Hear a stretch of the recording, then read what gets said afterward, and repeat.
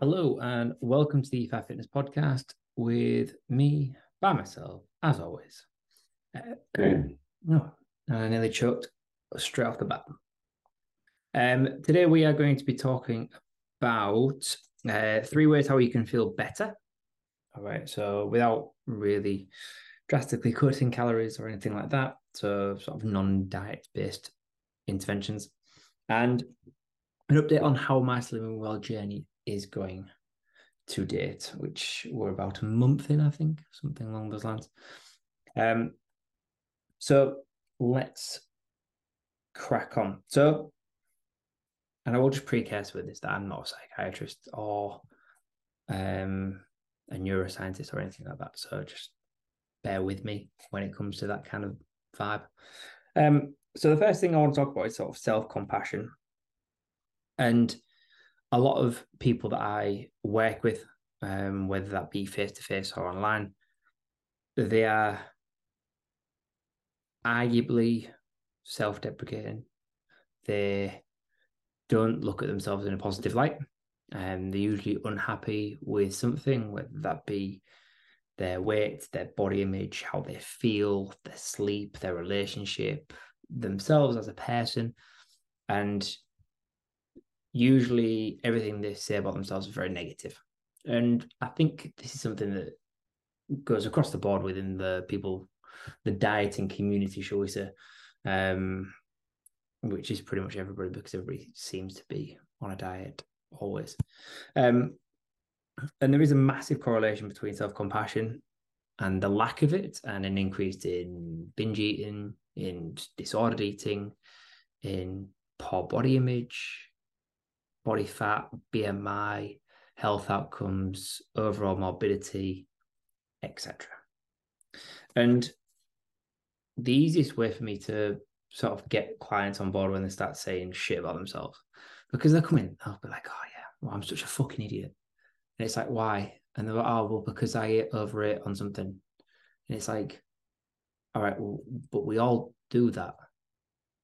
Like, I'm not going to sit here and tell you all that I don't overeat now and again.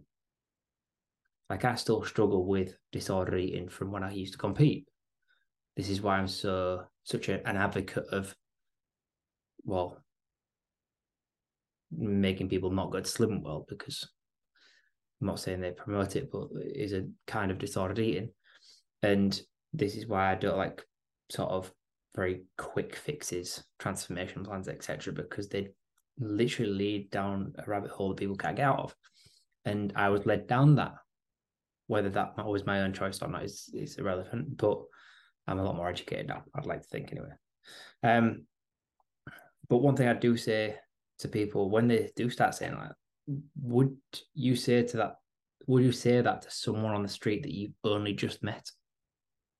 And if the answer is no, or even to a friend's probably better, because I'd say a lot to a stranger, to be fair. Probably say more to a friend. Anyway, but would you say it to a friend? Would you say it to someone who has reached out for you for help?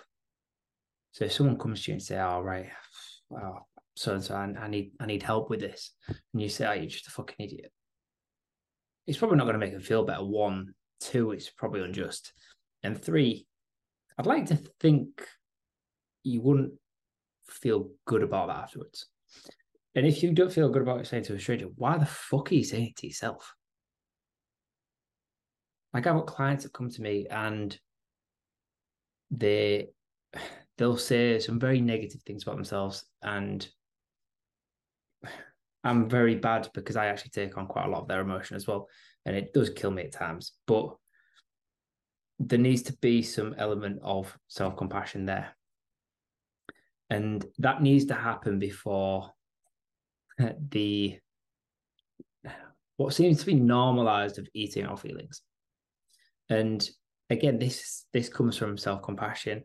And there's 2 ways we can go about it. Obviously, we've got that positive self-talk of not calling ourselves a dickhead and an idiot, and being like, all right, well, yes, everybody overeats now and again. It's absolutely fine. Don't worry. Like, it's one meal out of the day, it's one meal out of the week, it's one meal out of the month, the year, the decade, whatever.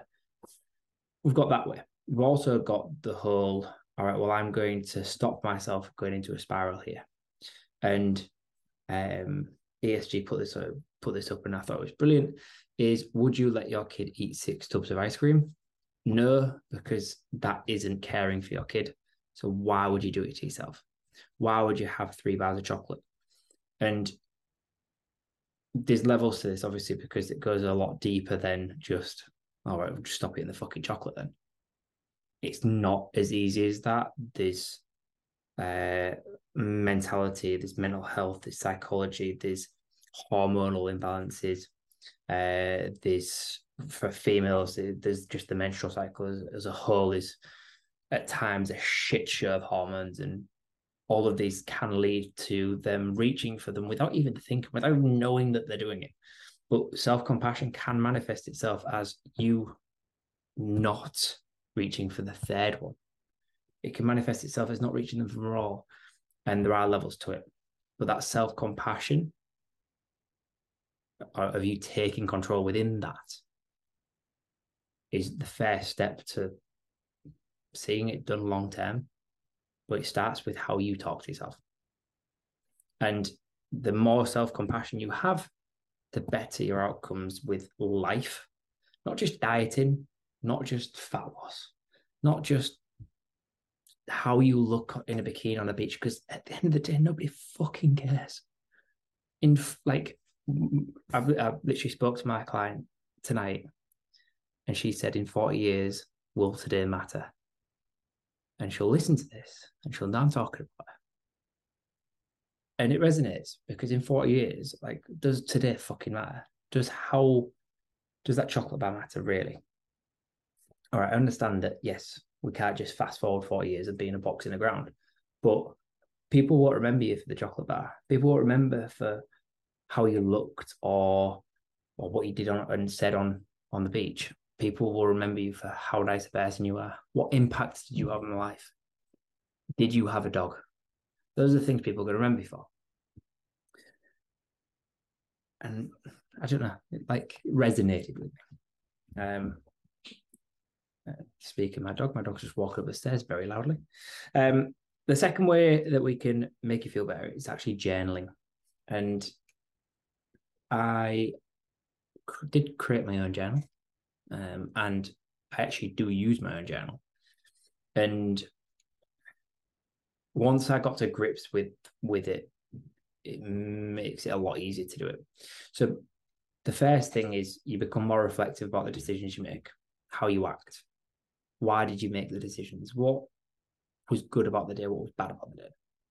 And it's very easy for us to remember the negatives, and journaling allows us to look at the positives and really take a step back and think about that gratitude. Why, what we've done today, what are we happy with? Why are we doing things positively? But it also allows you to keep track of the thoughts and feelings and get them out of your head.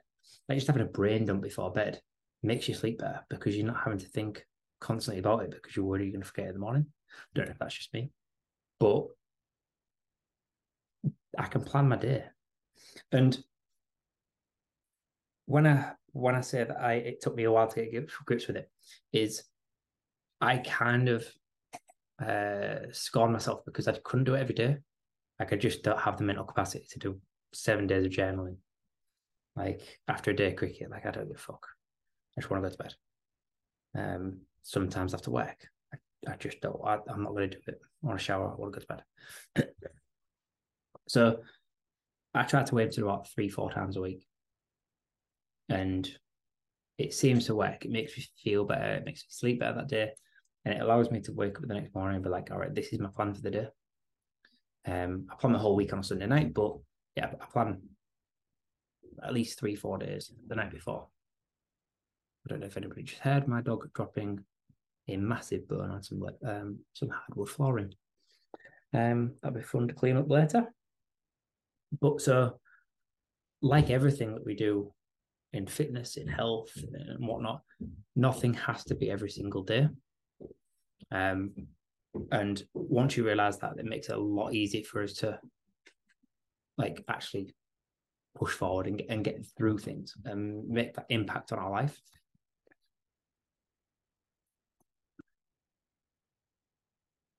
I'm just going to pause the record. And the third way that we can make ourselves feel better is walking. So I don't expect people to start becoming ramblers and fucking walking the 3 peaks or whatever, but just going for a 10-minute walk every day. So I try to make all my clients get 10 minutes of sunshine a day, instead of me saying to them, oh, I need you to hit 10,000 steps every single day, because in the day that's not going to happen. Because there's going to be days where people are traveling, there's going to be days where people don't want to fucking move 10,000 or even have to think about hitting 10,000 a day, especially if they're on holiday. Like, who gives a fuck? So I try to make them see 10 minutes of sunshine a day. It's pretty hard because the sun's not always out, but 10 minutes of outdoor activity. And walking is the easiest and the best way to do that. And it's a lot easier for me because I've got a dog, which is brilliant, but it is what it is. But the reason that I do that is, one, so people don't have to think about steps, but it gets them some steps. So it increases the non-exercise activity. And that burns calories. So it'll make them feel better because they're doing something towards the calorie deficit. And it increases cardiovascular health, like reduces overall morbidity, all the other health benefits. But if they see some sunshine, they increase vitamin D. Vitamin D makes you feel better. It increases libido. Like, it's vitamin D for a reason. Reduces stress, reduces anxiety. And you might see a couple of dogs. And let's face it, dogs are fucking brilliant. Those 3 things, self-compassion, journaling, and walking, combined, will change part of your life. I don't expect people to do all 3, and I don't expect people to do them all the time. But if you hit those 3, you will feel better. Then it's onto the Slimming World update. So I've actually been trying to find like positives out of being on Slimming World, trying to find something that I can say, oh yeah, they've done this really well. And I can't, because I can find many negatives, but I can't find any positives, because the positives I do find are always layered and covered in just shit. So the first positive I did find, that since I've noticed is just a negative, is the community. Like, it's got quite a large community. There's a lot of people on there. And then once I started like talking about Slimming World and asking questions about Slimming World, and I comment on the app quite a lot, and just probe really more than anything. So people were like, oh, I'm back at Slimming World. I'm like, oh right, okay. Or ready to start, and I'll be like, oh, is this the first time? It's never their first time. And basically the whole community is layered in this cult kind of mechanism. So they have the cult of, we're on Slimming World, we're a team, Slimming World is the best, if you're not on Slimming World, you're going to fail, yada, yada, yada. But it's also layered with enablers. So if you fail on Slimming World, if you don't lose weight every week on your weigh-ins, which is, let's face it, is setting them up for failure anyway, because we know weight loss isn't linear. So they're going to fail. But if they do fail, so if they don't lose half a pound, whatever, then there's a full community of people to tell them that it's not their fault and they've done absolutely nothing wrong. It's because of some random reason. And sometimes it's because they've not tracked properly. They've obviously gone over the sins, but they've not noticed it. Sometimes it's because they've not gone to the toilet before they're weighing. Sometimes it's because they're eating too little, so they need to shock their body over the weekend for the next weigh-in. There's all kinds of bullshit excuses that I was sick of reading by the end of it. So that was my first point. Like, the community is all right, but then you realize that it's a cult, and then you realize that it's just full of enablers. And it's also full of people that don't want you to do well. So it's people who will tell you it's not your fault so that you keep failing. Enablers and saboteurs. It's quite a unique community that's going on. Then I looked at the free foods. So the free foods are basically anything that's high protein, nutrient dense. They use that term quite a lot. So nutrient dense means that there's quite a lot of micronutrients and potential macronutrients in there for a low calorie value. So it's high volume, low calorie, fiber, protein, etc. But even then, like the free foods, because there's no limit on it, they're not teaching people habits and they're not teaching people portion sizes. And then you go on the community and you see all these pictures of them absolutely fucking loaded with platefuls of foods for zero sins. And obviously sins are absolute bullshit anyway, but like they're counting that as completely free.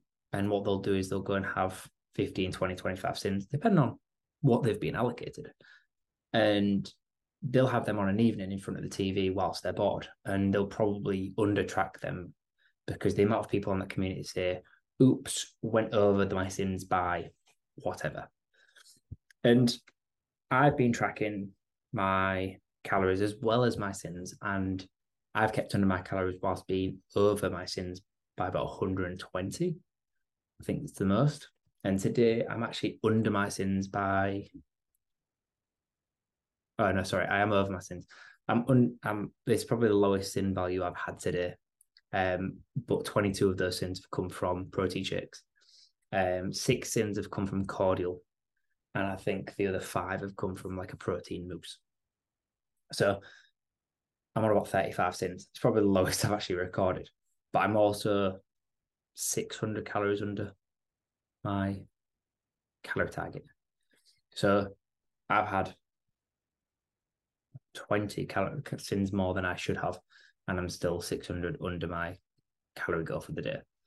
I mean, I am a week out from a photo shoot, so that does make sense. I would be aiming for that low, but you can sort of see how these calories and these sins don't match up. And because there's no education about hunger levels or habits or anything like that, the whole free foods is kind of irrelevant because it's just a free for all for people. And because you've got people encouraging people and people telling them it's not their fault and they need to fill up more on free foods. I actually saw someone recommend that someone snacked on a jacket potato. Like, fucking come on. It's just obscene. And because everybody stocks up on these free foods, health has gone completely out the window. So the whole free food started with the nutrient dense, the high protein, high fiber, very good, high quality foods, low calorie density, high food volume, lots of fruit, lots of veg, lots of fresh micronutrients, feel good foods. That's how it started in the 50s, 60s. Now it is, how do I make this free food, which is literally just absolute garbage, looks like cardboard, taste better? Oh, we're going to use flavor drops from my protein. Okay, so they're free because they've got no calories in them. Then we're going to have a lemon drizzle cake that's like cardboard. Then we're going to have waffles or pancakes, which are like cardboard. And it's almost this fake food that's high in preservatives, high in processed kind of things that people are going to because it tastes nicer and it feels more like a treat. When in reality, they're just actually like pancakes. They're just going to have a pancake. They're just going to eat it. But learn how to fit that in. Like if you self-compassion, it's all right, well, I had a pancake and I feel absolutely zero guilt about it because I know that a pancake is 2-3 pancakes, Scotch pancakes, for example, like 80 calories a piece. I'd have four for 320. It'd be like fucking 190 million sins on something well. But all you've had is 320 calories. I have Scotch pancakes before cricket because they're high in carb, low in fat, easy, convenient, and they taste all right. I'm not making cardboard based pancakes with fucking my protein flavorings on them. So I'm struggling to find the positives. I understand that it does help people lose weight. I understand that.